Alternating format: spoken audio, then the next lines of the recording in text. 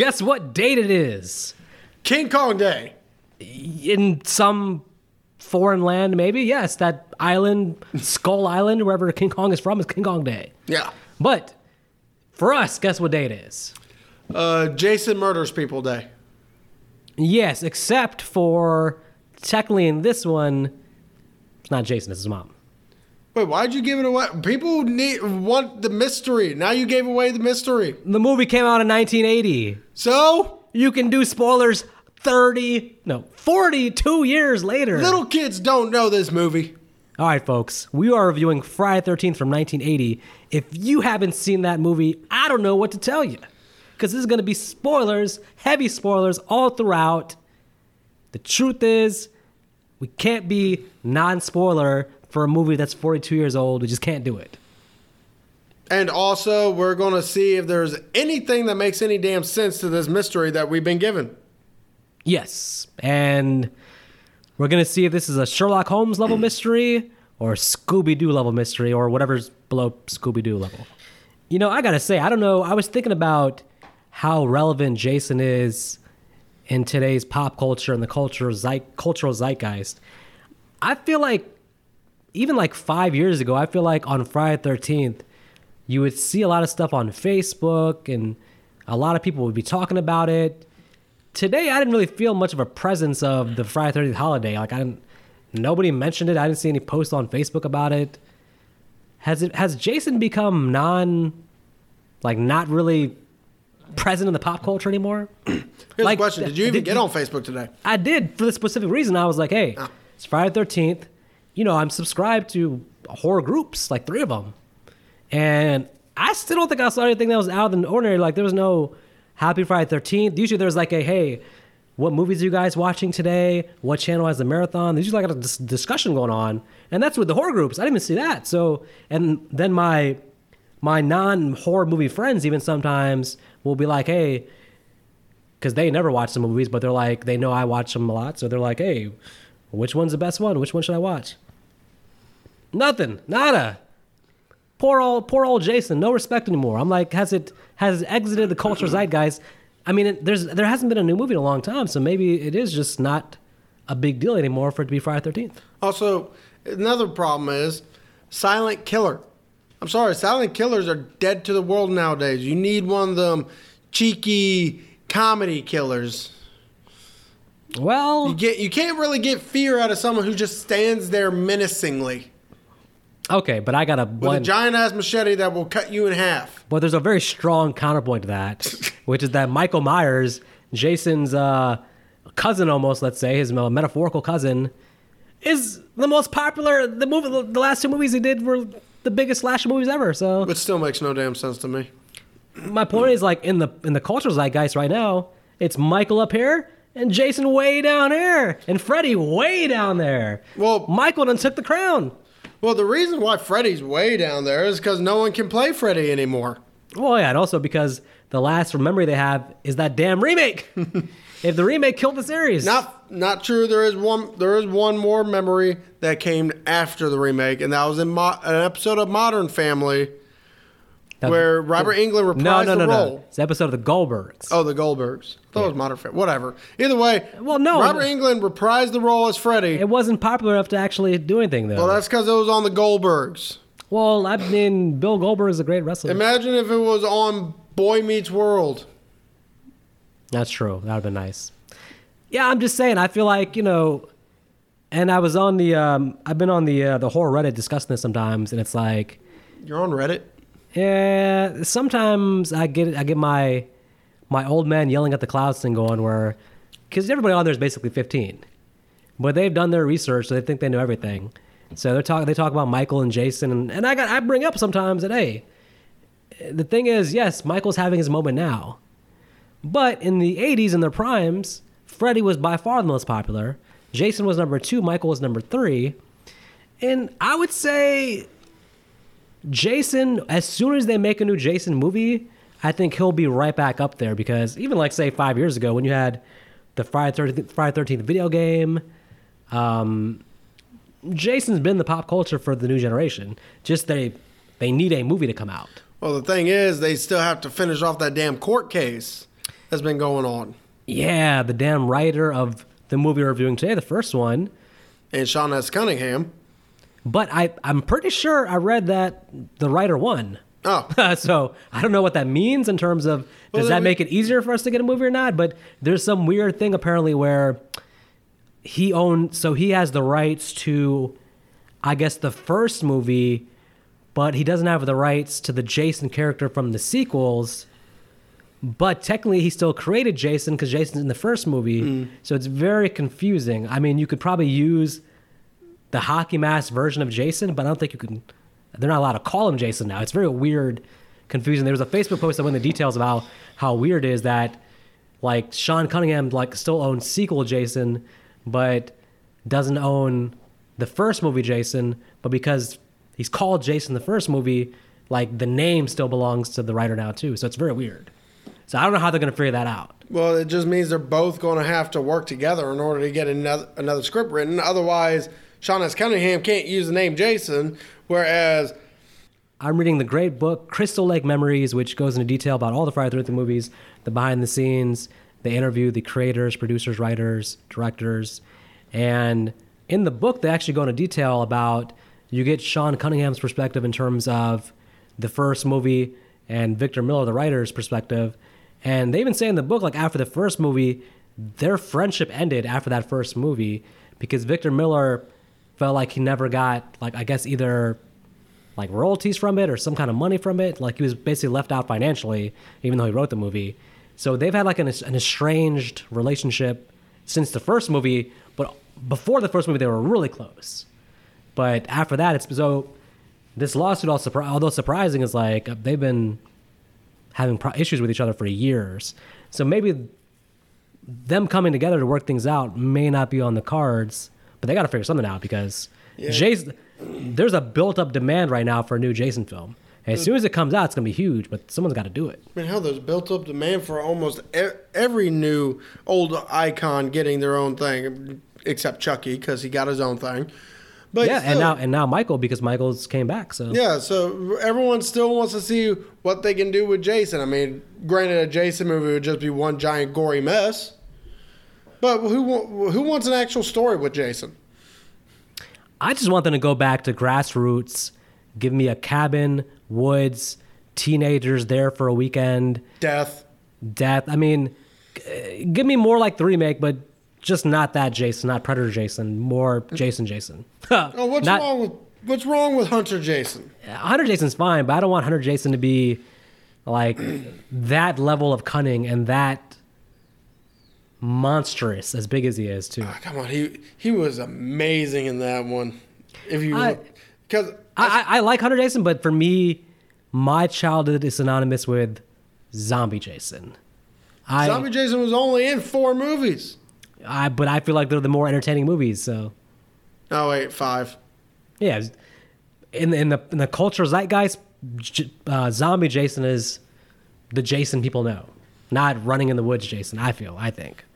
Kane Hodder Jason is the more popular Jason. And Kane Hodder only did 3 Jasons, and we can't really even count. No, he did 4. He did 7, 8. Jason Goes to Hell. Oh. And Jason X. I'll say Jason Goes to Hell. He gets like that's like half a performance because he's only in the movie for like 10. Like right. Minutes, that's why I didn't think of him in Jason Goes to Hell because Jason technically isn't in that. He's in there in that opening scene. He gets blown to bits and then he pops up at the end and beats the shit out of the main guy and doesn't kill him for some reason that will never be explained. Who knows? Whatever. Because he didn't have his full power back. That's later in the series. We'll get in that later on. But today, we're going to start with where it all began. We're going back to 1980, where Sean Cunningham had the brilliant idea to rip off Halloween. Literally his pitch to producers and everybody else at Paramount. Hey, let's just make Halloween, but in the woods. Well, Halloween came out 3 years prior. 2 years prior, 1978 was Halloween. It had made over $40 million on a $300,000 budget, which equals dollar signs. Cash, moolah, money in their pockets. And yet, even though this movie didn't need... Honestly, this movie, because of where the setting and all that was, you didn't need that much of a bigger budget, but somehow they still got a bigger budget. Slightly though. I think it was like what, like 500,000. I think you said 5.5, whereas Halloween was 300. But did you really need a full 5.5 in the woods? How many cabins did really see throughout this whole movie? 2.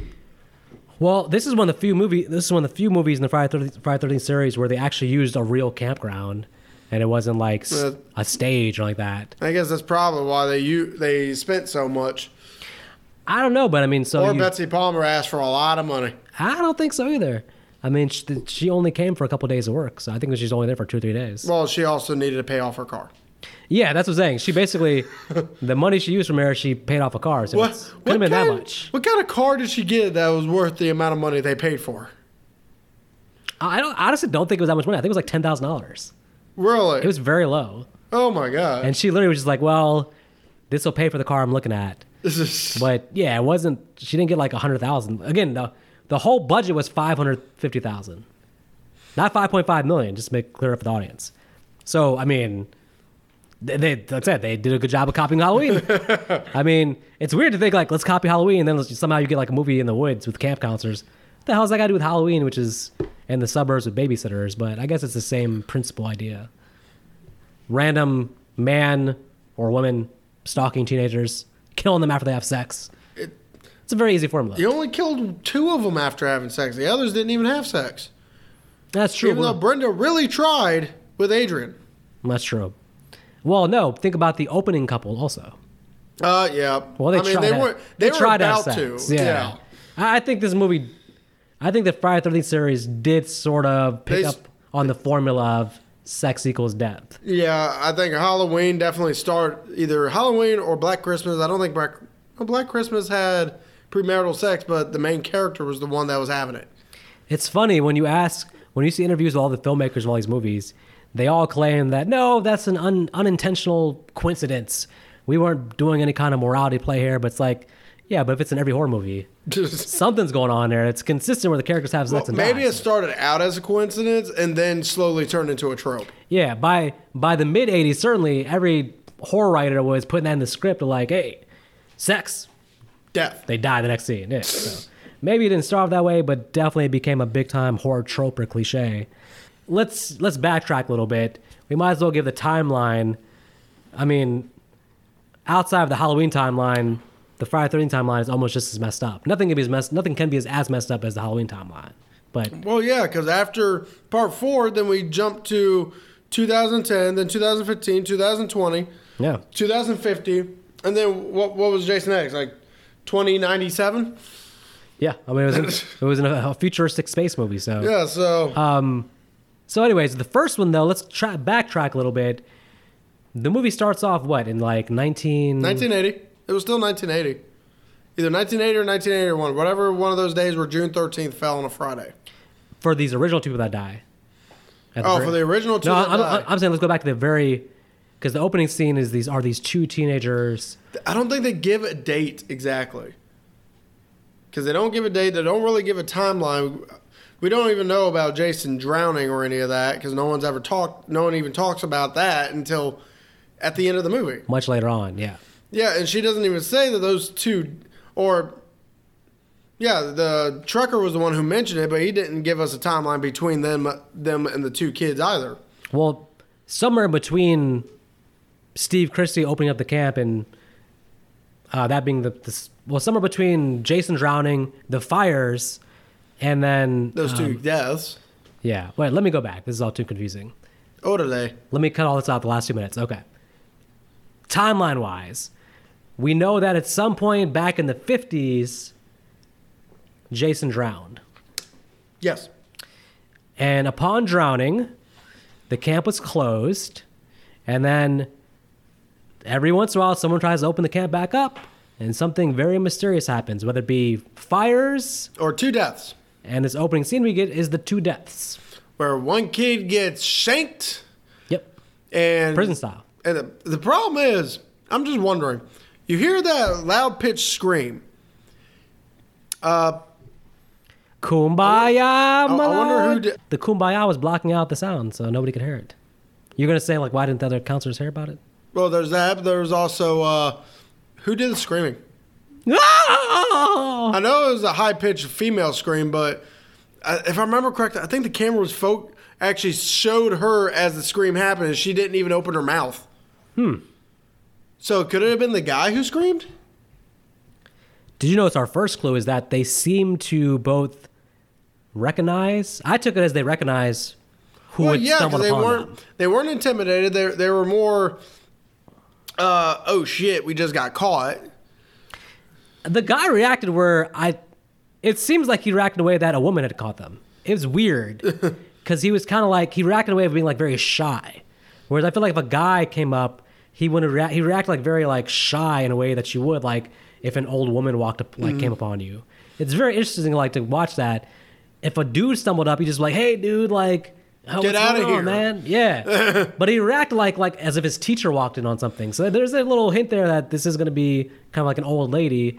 We'll later find out that it's the cook at the camp, the chef. Yes. So when murders start happening, always suspect the cook first. Pamela Voorhees. Unless the cook is really good, then let them kill people because they're still making good food for you. Yeah, but who knows? That meat, she could be like in Sweeney Todd, the meat pie maker. Cannibalism. Yep. Damn it, man. Next time I eat meatloaf, I'm thinking about cannibalism now because of you. Well, don't eat meatloaf. True. Eat chicken. At least you know for a fact chicken is chicken. Chicken nuggets. Exactly. Then again, I don't know. I don't know if people are considered white meat or red meat. Wrong meat. I think that means no, Bob. Wrong meat, always. I think we just need to ask a cannibal that question. Yep. Where's Hannibal? I don't know. Let me just say, this opening scene where they die, it's pretty creepy. It establishes a mystery. There's an unknown killer. The score of this movie, I think I've heard it so much that I can't consider it scary because I've heard it so much. But if I was watching it for the first time, I can see where it's a creepy score. It's well done. Harry Manfredi? I think that's his last name. He does a score for almost all the Friday the 13th movies, the Paramount ones, the first eight. He's like the OG composer, so I think it's a pretty good score. And, well... Be honest, this is probably the only movie I don't have any kind of comment about the score because the score's pretty forgettable. You think so? Yeah.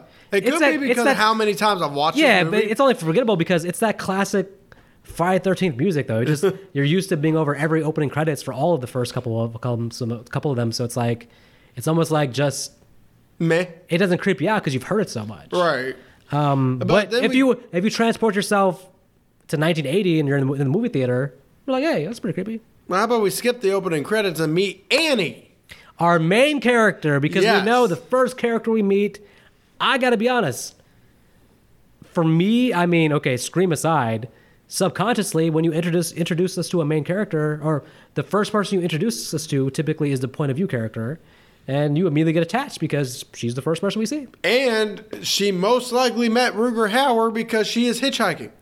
Yeah, so the prequel of this basically is that she had this whole battle with Rutger Hauer. She overcame that to get to Crystal Lake, and now she's going to deal with this. But her first initial battle... Rutger Hauer, prequel to both this movie and The Hitcher, was the first battle that he had. So. Yes.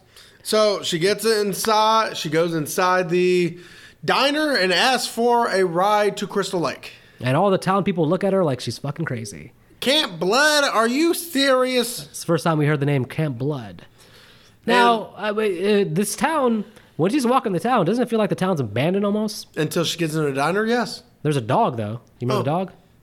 She's a dog, but the dog seems to be abandoned. It's weird. Poor doggo. But yeah, the town, it looks like one of those old, like, colonial towns, like, abandoned. Never go wrong with a good small town. But we know that this is New Jersey, apparently. Yes. So... Still can never go wrong with a good small town, because then people, they know everybody, and they also leave everyone the fuck alone. Well, thankfully, one very nice oil rigger offers to give her a ride to Crystal Lake. Named Enos. Is that his name? Yes. I just call him Oil Guy. I mean, I called him Trucker until I found out. Somewhere in 1980, he was cleaning up an oil spill and doing a good job. No, he was delivering the oil. Oh, well, he was doing a good job. Hope he got a good tip. Well, now we get to meet Ralph, the owner of Doom Donuts. I was going to say, guess who's lurking outside with nothing to do except to warn incoming camp counselors to go back home because they're domed. You're doomed. And make sure you go to Doom Donuts so I can make some money. And your old guy's just like, shut up, Ralph. Yeah. Go do something with your life. Well, how about we go ahead and meet the rest of our cast that's going to be cannon fodder. Or arrow fodder. Well. Knife fodder. Barbed wire fodder. Off-screen fodder. Off-screen fodder. Off-screen fodder. Rain Possibly fodder. suicide fodder. Yeah, nailed against with an arrow. Yeah. Against a wall. So we are meeting the rest of our cast of Jack, played by Kevin Bacon. Oh my God, 6 Degrees of Kevin Bacon. Here he is in his first movie. So I got a question. Do you think after Kevin Bacon's death, they cut off his stomach and then fried it, and then first smoked it and then fried it into bacon? Yep. Okay. That's probably why he's so skinny. His girlfriend, Marcy. Then we also meet Steve, Alice, our main character, Ned, Bill, and Brenda. Now, Steve, I want to say, is an asshole. Not only is he an asshole, but he's very creepy and he's perving on Alice. Very creepy. There is no way he is the same age as Alice. I'm pretty sure he is at least 10 years old. He looks like he's 50. Yeah. The thing is, though, he's actually very ambitious because he's the one responsible for opening up the camp. So let me tell you, Steve Christie, if you haven't already been told, you're an asshole. I guess you're dead, so it wouldn't matter now. But all this is on your head, Steve Christie. I blame you for what's about to happen, Steve Christie. But also, in the way they talk makes it sound like they have some kind of history together. I thought either they were... Give me another chance. Yeah. I mean, that makes sense because she came here maybe for the job and maybe to help him out. But this is one of those things that's going to go unexplored. So it's kind of like, eh. Yeah, because also if they open the thread, but they never close it. Yeah, if it's possible that they knew each other before opening, and from the sounds of Steve, he's pretty much he's a resident of this town. Does that mean Alice is also a resident of this town? Well, unfortunately not. But the only reason I say no is because we know in the sequel that she comes back to town to confront her demons. But in this movie canon without including part 2, I don't know, maybe. I mean, possibly. Well, which at that point you'd also think she'd probably back the fuck out knowing the history behind it. But then again, or she could, if she was a townie, she'd be like, oh, it's just a story. Yeah, but and thinking about it, it's kind of interesting. Yeah, it's like, okay, a camp counselor job, would that really attract people from other towns? I feel like that would be like something where, or was it just the fact that, hey, this camp has such a history that we have to advertise to, because Annie's coming from some random other place. Mm-hmm. So is the others. So it's a way to get by the history of like, okay, these outsiders from different towns, they've never heard of Camp Blood, so they'll just accept the job and come. But if you're a local, maybe you'll be like, no, fuck that Camp Blood. It also makes me wonder, how much are they being paid? Because they got to travel. They have to be able to get their own damn food. They have to be able to take care of themselves. Well, Annie's traveling for free, so she's hitchhiking. So that's besides the point. She hasn't put in $1 for gas money, from what I can tell. All right, he gave her an honest warning. I like that scene with them in the truck. I like it because the guy was acting like Ralph was crazy, but as soon as he gets her alone in the car, he's saying the same shit. He's like, "Quit, go home. The town's got a death curse." And of course, we learned that Steve Christie has not told anybody about the history. Of course, why would you? I do got a question. Would it really be classified as a death curse if only 3 deaths and a few fires? If you're a local town person and nothing happens in that town, but let's say 2 or 3 weird things happen at the lake, I could see that getting a local town legend of being like a haunted local thing. It's like imagine our town, like 2 or 3 incidents happening at one place. It probably would be like, hey, there's something off about that place. At that point, I'll just grab my spear, grab my sword, grab some cameras, some salt, some iron, go down there and figure out what the fuck's going on. And I would bid you well and look for a new co-host. You wouldn't join me? No. It would be a great vlog. We need the podcast to carry on after you've been decapitated. It would be a great vlog, my guy. You'd be able to film everything. The filming of you with the arrow through your head through the door. I don't need that in my camera, right? I'm good. There wouldn't be no arrow. It would be a sword fight. That would go viral though. So actually, at least you can help the podcast go to that next level. Once they find out you've been nailed to the damn door. Nah, I would survive. Remember, I'm taking a sword and a spear with salt, iron, holy water, The real question is, fire. no. The real question is, if it's 1980 and me or you have been offered this job and we find out the history, okay, these incidents have happened here. Do you, Nick Arcana, 1980? Do you still accept the job, or do you say no? See, that's actually a hard question because around 1980, slasher movies, especially in the woods, weren't really that popular, so not many people would have watched them or got the hint Right. of something happening. This is the thing. This is not current Nick Arcana. This is Nick Arcana in 1980 would have no horror movie knowledge of the woods being a scary place. It would Exactly. just seem like, hey, we're going to roast marshmallows and tell fun stories around the campfire. Yeah, like nowadays, no, I ain't going there. But even then, though, what I'm saying is, though, still, someone tells you, hey, the couple times they've tried to open the place, some weird shit happens. Like, okay, now we know about the fires and the 2 kids being killed. So that's 2 separate incidents. So, okay, so 2 things have happened where someone tried to open the camp and some weird, unsolved, mysterious shit happens. That at least has to give you pause. I would be like, well, I'm going to negotiate for higher pay at least. Give me some more money. Give me some more money. If I might die, I might as well get some more money out of it. Oh yeah, hazard pay, definitely. Yeah, because the hazard is I'm gonna be dead with an arrow through my head. So Well, even a lot of the jobs I've been applying for, hazard pay, because if something happens, I'm dead. yeah, so I'm just saying, like, maybe you accept the job, but first of all, it's a camp counselor job, right? To my knowledge, aren't those jobs usually like volunteer anyways? Like, Some. is there actual? If there's money, it's not a lot of money. I mean, if you're being forced to travel, it's a decent amount of money. So in the case of Annie, she's the cook. Yeah, So she should be getting she's getting a paid. decent amount of money, and I can see where she is probably trying to break into cooking. So this is a good experience to have on her resume. I And cook- that's another problem. We hear she's a cook, but we never get to see her food. I wanted to see how she does as a chef. Well, not only that, but let's say forget everything else. Like for the rest of the movie, like how are they eating? Seriously, Who's making the food? the snake that gets beheaded. Oh man. Well, damn. Some motherfucking snakes at the motherfucking camp. Where's Samuel L. Jackson when you need him? Which, by the way, I feel bad for the owner of that snake. That's pretty raw. That was a real snake they killed. Yeah, 'cause that it is was crazy. It was what Tom Savini's friend. He goes up to him and says, "Hey, can I borrow your snake for a scene?" He says, "Sure." Snake was people friendly, but they didn't tell the actors. So of course the actors think it's a real snake trying to hurt them, and they kill it. Wow.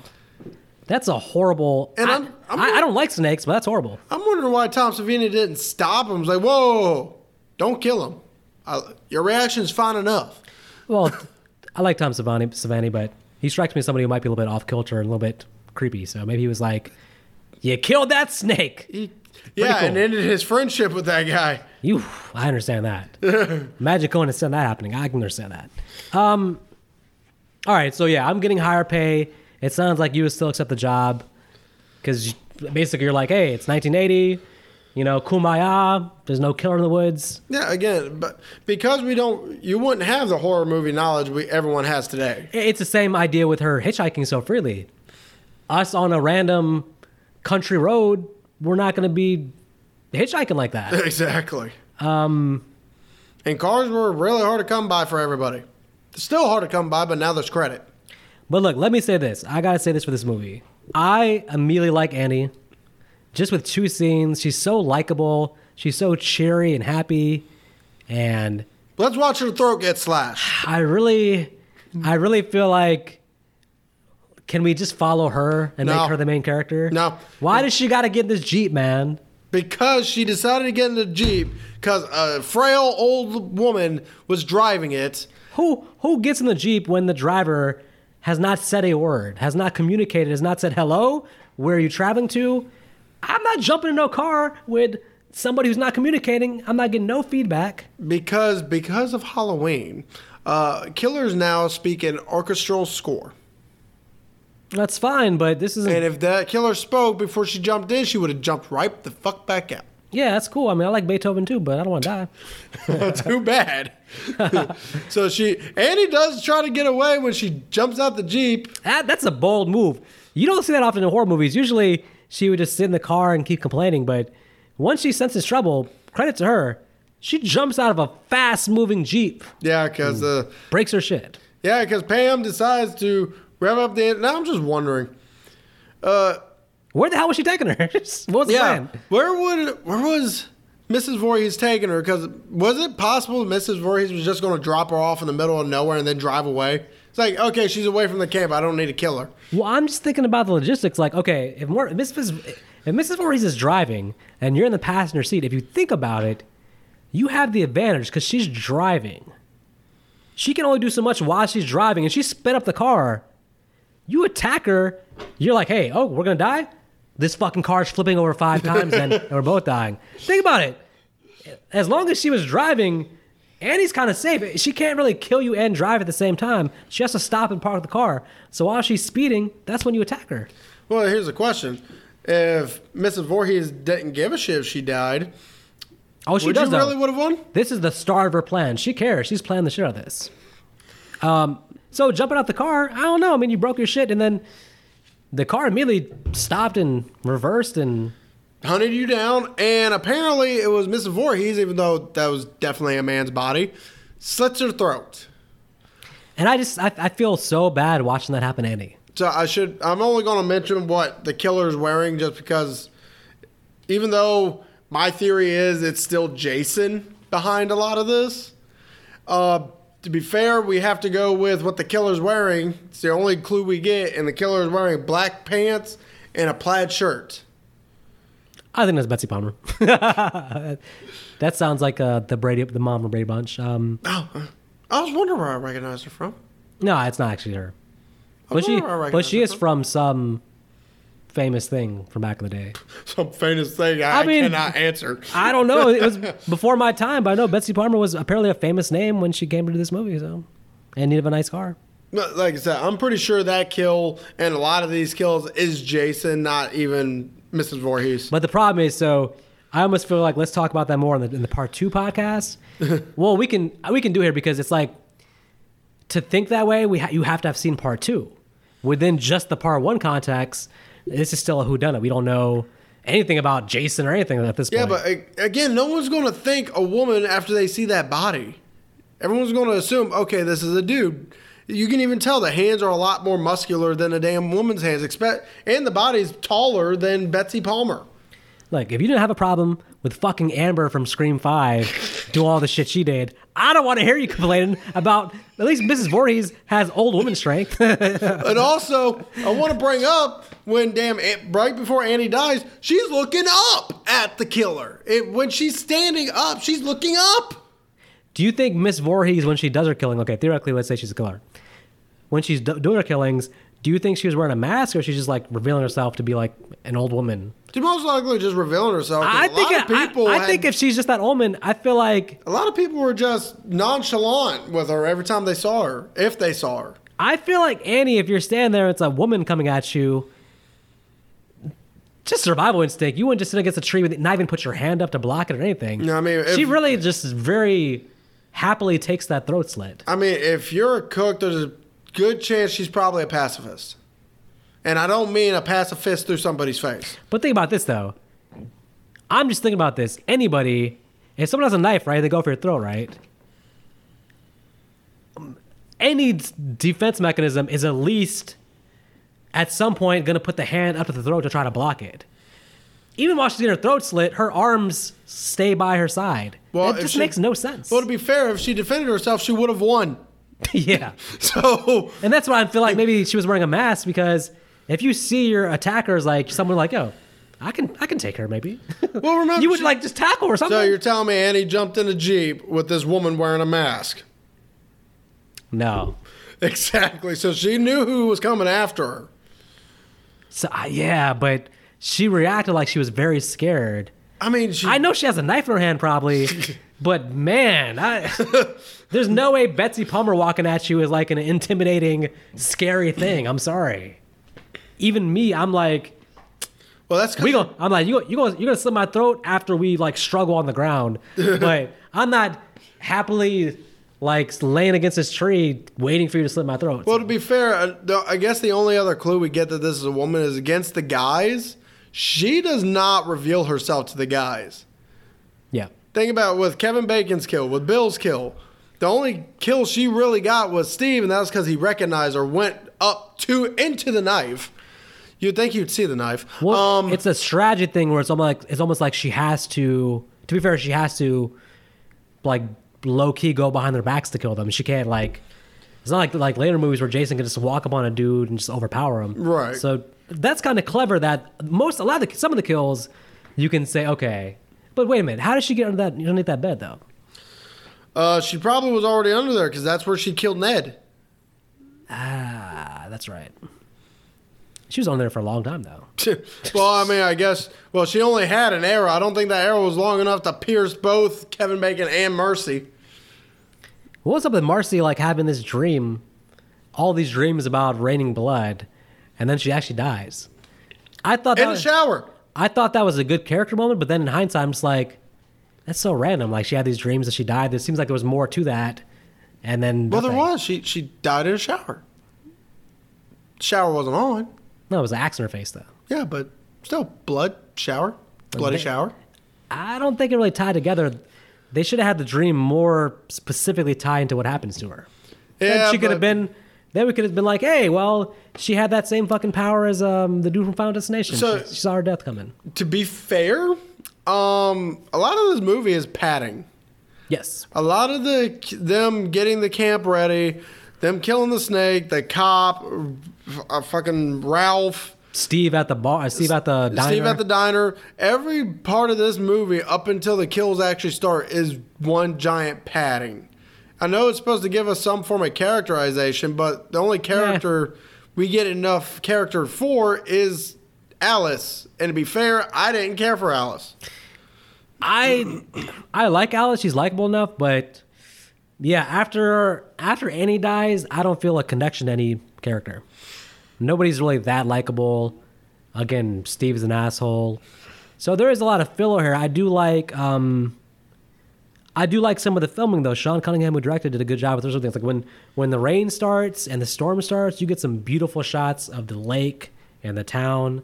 There's some good cinematography, and when the kills do start, you're right though. That's like where we finally get the good stuff. Yeah, like I just want to mention, in order to save Ned, the Joker, in this movie, Kevin Bacon does a belly flop. He doesn't even dive correctly. I mean, it's... First, he can't hammer correctly. Now he can't dive correctly. He belly flops. That had to have stung. Look, he gets a pass. It's Kevin Bacon. He would go on to entertain us for years. Movie after movie after movie. He gets a pass in what is his first role. Yeah, I mean, the movie does have a lot of filler, and the characterization, this is not great character depth. These are not memorable characters. Hell, that's the only other character I can think of that got any real characterization is Ned. But, I mean, I would say for the first part of the movie, the first 45 minutes to an hour, what does work for me is actually the whodunit aspect. There is a mystery going on in the first half of the movie that's pretty interesting because I'm thinking who's the killer, the two main suspects I'm thinking are Crazy Ralph and Steve Christie. Because Crazy Ralph obviously is a red herring, but hey. Well, so is Christie, to be honest with you. Yeah, but Christie being the killer would be like a fun twist. Yeah. If the movie sticks the landing on the whodunit aspect, I'm going to rate it very highly, but as we know, this fucking shit's going to come out of nowhere for this ending. But yeah, but to be honest with you, I don't think Jason nor Mrs. Voorhees killed Ned because when we last see him, he's saddened. He's mad. He's sad because he isn't getting a woman to give him the attention he wants. And that's why he came there. But so, to be honest, I don't think he saw anyone in that cabin. He just went into that cabin, slit his own throat. Rest in peace, Ned. Sorry, Ned. No one gave a shit about you. Ned, if you were looking for a woman, I wouldn't come to a camp. No, because, there's too much work to be done at a broken down camp to look for a woman. But, so... It wasn't the way to go. No. So, now it rains, and it just so happens Jack and Marcy go into the same cabin where Ned just got lured into and got killed. Yep. They have sex. We got strip monopoly. More padding. But this Kevin Bacon death is pretty good though. Oh yeah, so you gotta give props again to the master Tom Savini. Yeah, granted, I wish I would have seen this in the low quality theaters back then because now you can clearly see the, Kevin Bacon's real head on over top of that dummy. Yeah, I feel like it's very well done for 1980. Yeah, I mean, obviously done today, they could probably hide it a little bit better. I mean, it's still a very memorable scene because just think about having an arrow very slowly going into you. It's not causing that big of a hole, so not a lot of blood comes out until it actually gets pulled back out. Yeah, and there's a nice sort of suspenseful build up to Marcy's death. Mm. It wasn't like cheaply done. The only thing with the axe thing is that you get that sort of cutaway in the middle. Well, yeah, they needed to put the effects on. Yeah, but man, these days you could actually get like the straight axe to the face. Oh yeah, so we get the cutaway. She has an axe in the face, which still looks like a pretty nice effect. It looks good.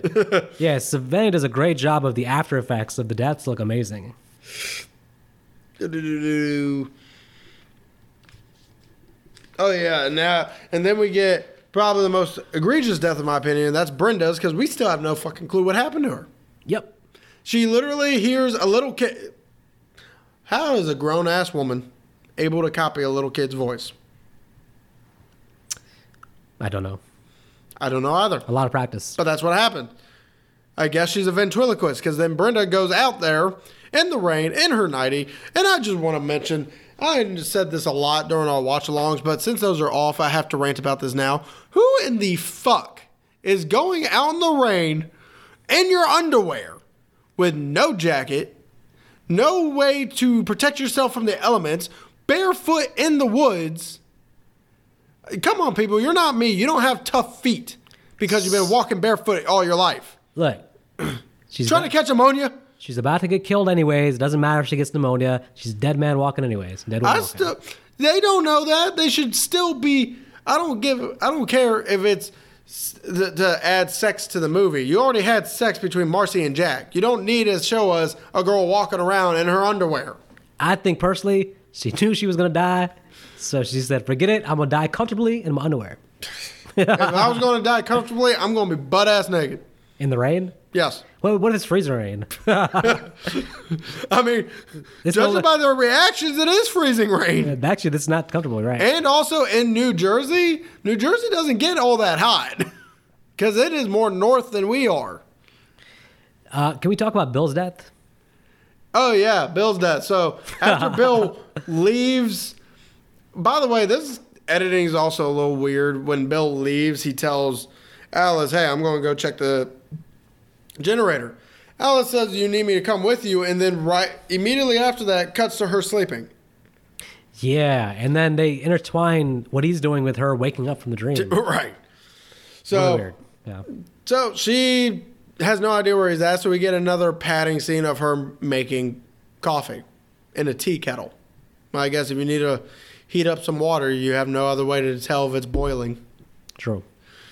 Even though you could just watch the water boil, but that takes forever. Right. And this movie's already taken forever, to be honest with you. Very much so. So then she decides to go outside, and oh, look, Bill's body. This is a cool-ass visual. Again, man, you got to give 4 stars to the makeup because Bill's freaking face, man, he looks like sad as he's posted up on that wall like that, on that door, with the damn arrow. And just the blood looks just perfect for what happened to him. Man, I like that. I like that visual. So now we get pretty much our, I'm going to say dead body relay, because this is around the scene where Alice starts finding, Bill's dead. I'm pretty sure she finds the other 2 dead. And then all of a sudden, Brenda gets thrown through the damn window. Which obviously, I mean, Betsy Palmer is more than capable of throwing her through the window like that, don't you think? No. We're talking about what? A 5'5" woman in her 60s?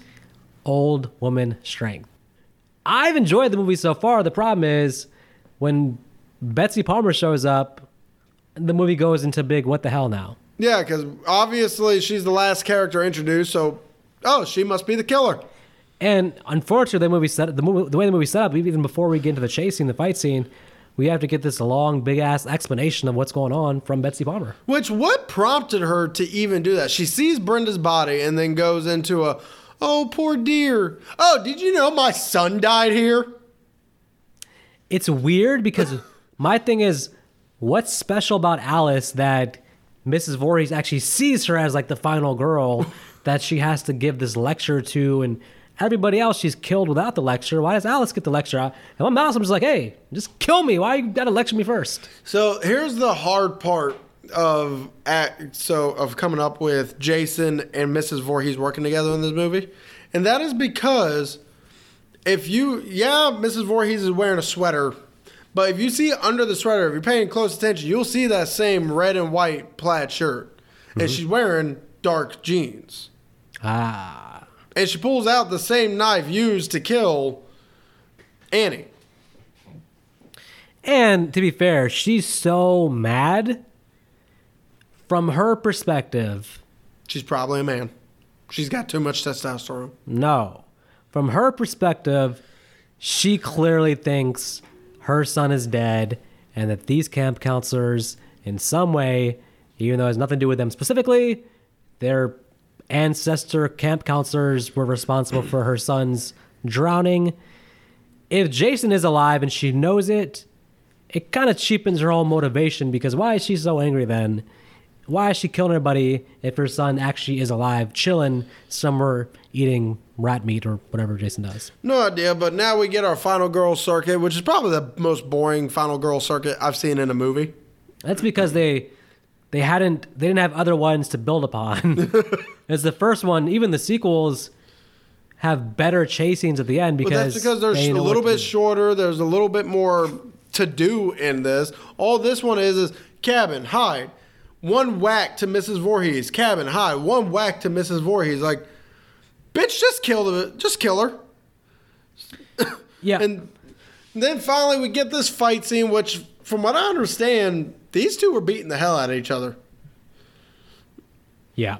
I don't know if they actually had a grudge against each other or if they were literally just doing this for the movie. No, I was watching that fight scene. It looks like they're really angry at each other. Right. Because even Pam Betsy Palmer just grabs Adrian King's head, slams it in, and you hear it. I'm like, that's hard sand. That probably hurt. I mean, from what I understand, they were hurting each other.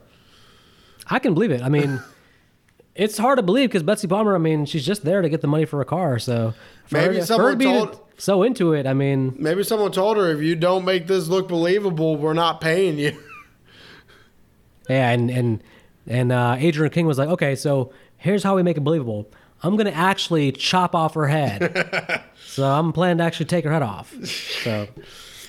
Yep. Final fight, decapitation, which, to be honest, I was actually surprised there was any kind of physical conflict in this. I was just expecting run, and then finally Adrian King just cuts off her head when I first watched this movie. Off with her head. When I first watched this movie, I actually already seen the sequels before I saw this movie, so I was not expecting a legitimate fight. Yeah, I mean, props to that. Just for me, though, once Miss Voorhees is revealed, I just don't buy any of it. I just wish she would have been somewhere earlier in the movie to make the whodunit make sense. Because when you introduce a character who's never been seen before in the film, it's just bad writing. It's like you have to have them somewhere in the background, so when you go back and watch, you can be like, oh, well, there was a way to add this up. Like she could have been a suspect. She's not a suspect. You can't introduce somebody who's not been in the entire movie, and then she just shows up. Even Betsy Palmer said, hey, can I be somewhere in the beginning of the movie so that the audience can see that? It's just stupid. Oh, even Betsy Palmer, who did not even want to be in this movie, said that? Yes. Well, at least she's dedicated to her craft. I'll screenshot the part in the book and send it to you, but she had some comments there for it. Yeah, and apparently old Jason was right there in the woods watching the decapitation. I know, right? Oh, my gosh. So, Adrian, for some reason, after killing the killer, the only killer she knows of, Gets in the boat and drifts into the lake. I thought this was particularly stupid. Yes. Also, that is one magic boat to just not drift away from the cabin. Yep. From the beach. She was literally, I don't know if maybe only 30 minutes passed and the sun was already up. I mean, it was pretty late. Yep. It could have been sun was actually just peering out. The only reason it still looked dark was because woods masked the sun. But damn. If bad. not, that is one magic boat. That's pretty bad.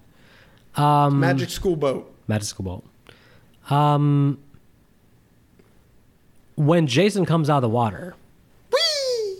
I gotta say, it's a really good jump scare. That is a face not even a mother could love. But the sound effect when he comes out and how surprising it is. Right. If someone It was hasn't seen the movie before and you have the surround sound turned up, that will scare the shit out of somebody. Yeah, it was definitely disorienting. Yeah, that was probably.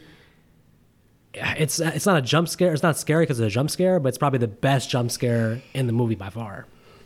I think it's the only. No, I guess technically, Crazy Ralph coming through in the pantry was also classified as a jump scare. But that was a fake scare. Okay. Categories. Best performance. Betsy Palmer.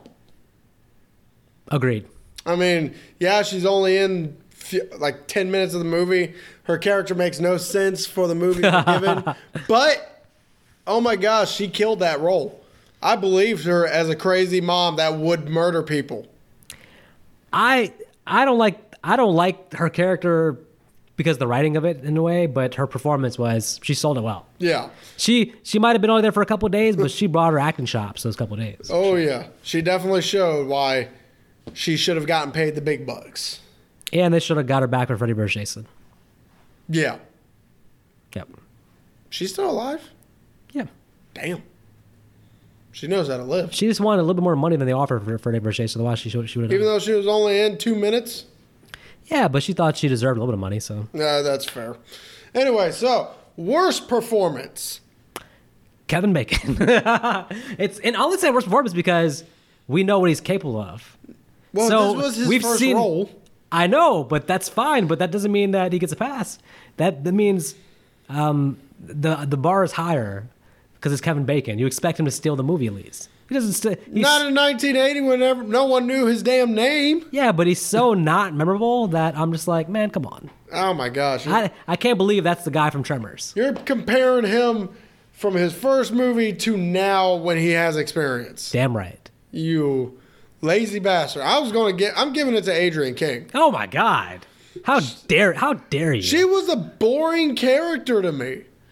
She felt like she didn't even want to be there half the damn time. The only part that was memorable was the damn fight with Betsy Palmer. That was probably because she thought she was going to die. Look, by 1980, at this time, they haven't evolved yet to give our Hurons like depth and a lot of development. Just Halloween. Outside of Halloween. Black Christmas. Outside of the two you name the two like best slasher movies like of the time. Yes. Those are like the only two of the time. And the best. What I'm saying is, all the copycats never took the time to actually give the hero, there's more worried about the kills and the gore, but they didn't realize that, hey, you have to have a likable main character to grab onto. Yeah, and we didn't get that. I thought she's okay. She's kind of a little bit generic, but compared to the other Friday 13th Herons, she was a little bit off. To be honest with you, I would have rather watched Brenda. She looked like she had more character, more fun with the movie. Yeah. Oh, and for me, Marcy. Yeah. Especially after her having dreams about that kind of stuff. She had these dreams about blood showers and stuff. That would have been nice to pay that off a little bit more. Yeah. Or as you brought up, Annie. Oh yeah. Well, that's really the main thing. Oh, wait a minute. Hold on. No, screw that. Best performance is Annie because she got killed so early. I feel like she needs some props for something because this movie didn't give anything to her. So. Has she done anything after this movie? I don't think so. But even if she didn't, if you can be like, hey, I'm like the first major kill in Friday the 13th, that's still pretty significant. Maybe you should try and get her on an interview. I don't know if she's live, then. I assume she is. I hope so. She ain't that damn old. Yeah, she looks pretty young here. So. If Betsy Palmer's still alive. I think Betsy Palmer's still alive. I'm not 100%, but I'm pretty sure. We know Adrienne King is. Yeah.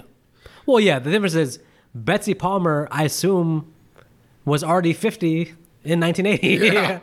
The rest of the cast is probably like 21. So. Yeah, so either way, best scene. Honestly, for me, this is a hard one. I'm going to have to give it to the opening scene. Because even though it doesn't really pay off, the whole opening is actually, it's dark, it's mysterious. It opens up the mystery of who this kid is even talking to. Yeah. And then just to all of a sudden kill them, has that score just booms open the very first time you hear it, as you brought up. It's creepy. It only loses its effect after the amount of times me and you have watched it. Yeah, for sheer memorableness, I'm gonna go with Kevin Bacon's that scene. I feel like that would be too easy. That scene feels like the one that always stands out when you think about the movie, though. Yeah, but that's why I didn't choose it. It's too easy. Well, it's because it's the best scenes. Worst scene. Oh God, Steve Christie in the diner. Just a random nothing scene. So I can't really go with that just because of how boring the damn Final Girl circuit was. Oh my gosh, from the point of Betsy Palmer revealing who she was to the actual fight they had, it was boring. I probably would have fallen asleep if it wasn't for me writing notes. Mm-hmm. I literally wrote in my notes, what the hell, get the show going. Damn. Yeah, true. Fair. I mean, we both have probably already talked about exactly what we'd want to change. The main character and also the whodunit aspect. Yep. Either add Betsy Palmer to more scenes to show her character, or to take her out and just have Jason do all the killing. Yeah, I mean, pretty much, yeah. Those are the two things. And then there's the change in the main actress from King to either Annie or Brenda. Marcy. I don't care about Marcy. Just give her, just pay off her death a little bit better. Maybe have the showers turned on when she dies. Yeah, something. So that way when she falls down dead, the shower hits her face and the blood just goes down her body. Hell, just make Ned the main character. Why? He committed suicide. Yeah, maybe he doesn't if they give him something to do, all right? This character had nothing to do. He said there's no, and also there's no purpose in me being alive, so... Well, no, it's not the fact that he didn't have anything to do with the script. It's the fact that he wasn't getting any women. Yeah, give him... And there was 2 single women. Yeah, let him do something so that he can have some hope to live, so... Also, I just want to mention, did you think there was any kind of connection between Alice and Bill? I thought the movie was trying to force it on us, and I thought maybe there could be. I did think that they were becoming friends at least, but poor Bill never got a chance to see that. Yeah, he got too busy getting shot. In the head. In the chest. In the chest and the head. Yeah. And the eye. Yeah. Final thoughts? Final thoughts.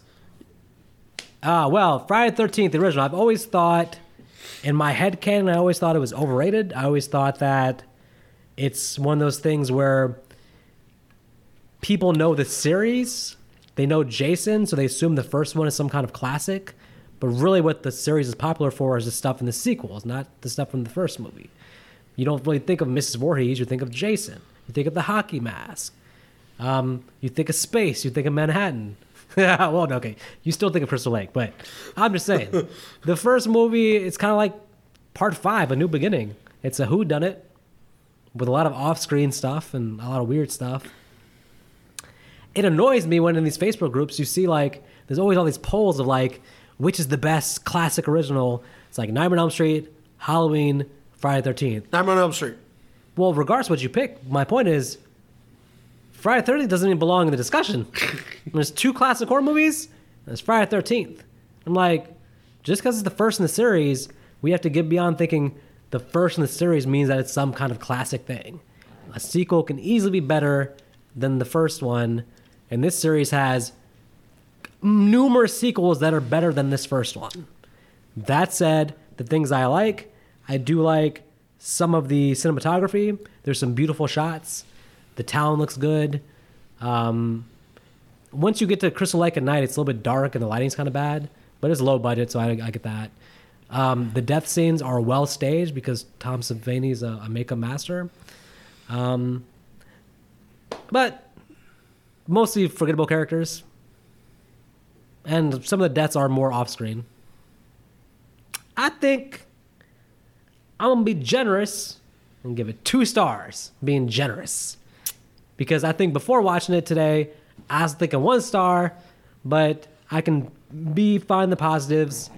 I don't know why people think this is a horror classic. This is not a classic movie. It's mostly forgettable. 2 stars. All right, so for me, there's really only 2 things I liked. A few of the deaths and Betsy Palmer. And it's sad that Betsy Palmer was in the worst part of the damn movie. True. But overall, I did actually like the darkness feel. It felt more real because in a camp setting at night, you're not going to get a whole lot of lighting. True. So I did like how real it felt with that. The score would have added some creepiness to it when it's your first couple of times watching it. After a while, you're just watching it for some form of fun. Or at the very least, you're just watching it because you're having a marathon of the whole series. Right. Because I'm sorry, not many people are going to think to put this one on when they think Jason Voorhees. Especially with the hardcore fans knowing, well, yeah, it starts off the series, but it's not really the best one to start off with. But I guarantee you, most people who starts off with this movie probably didn't even check out the sequels. Well, no, if they do, they're just like, hey, where's the hockey mask guy? They're like, hey, we rented the wrong movie. Oh, right. But overall, the acting was so-so. It was 1980s. Probably a lot of actors who were just fresh, either out of college or very first movie. Kevin Bacon. Sitting there giving Kevin Bacon worst performance for his first movie role. What's wrong with you? Do we forget that you gave Tremors, my favorite Kevin Bacon movie, 2 stars? This is revenge for that. Fair. To be fair, it was 2.5. But to be honest with you, overall, this movie has a lot of padding. There's a lot of stuff that's inconsequential to the actual setup. This movie really was only a 45-minute watch if you take out all the padding, all the unnecessariness. They could have made a better movie if they'd done the whodunit a little better. So overall, I'm giving this movie a 1.5. It's still decent to watch, but not once a year. Once every leap year. Yeah, which means every 4 years. That's fair.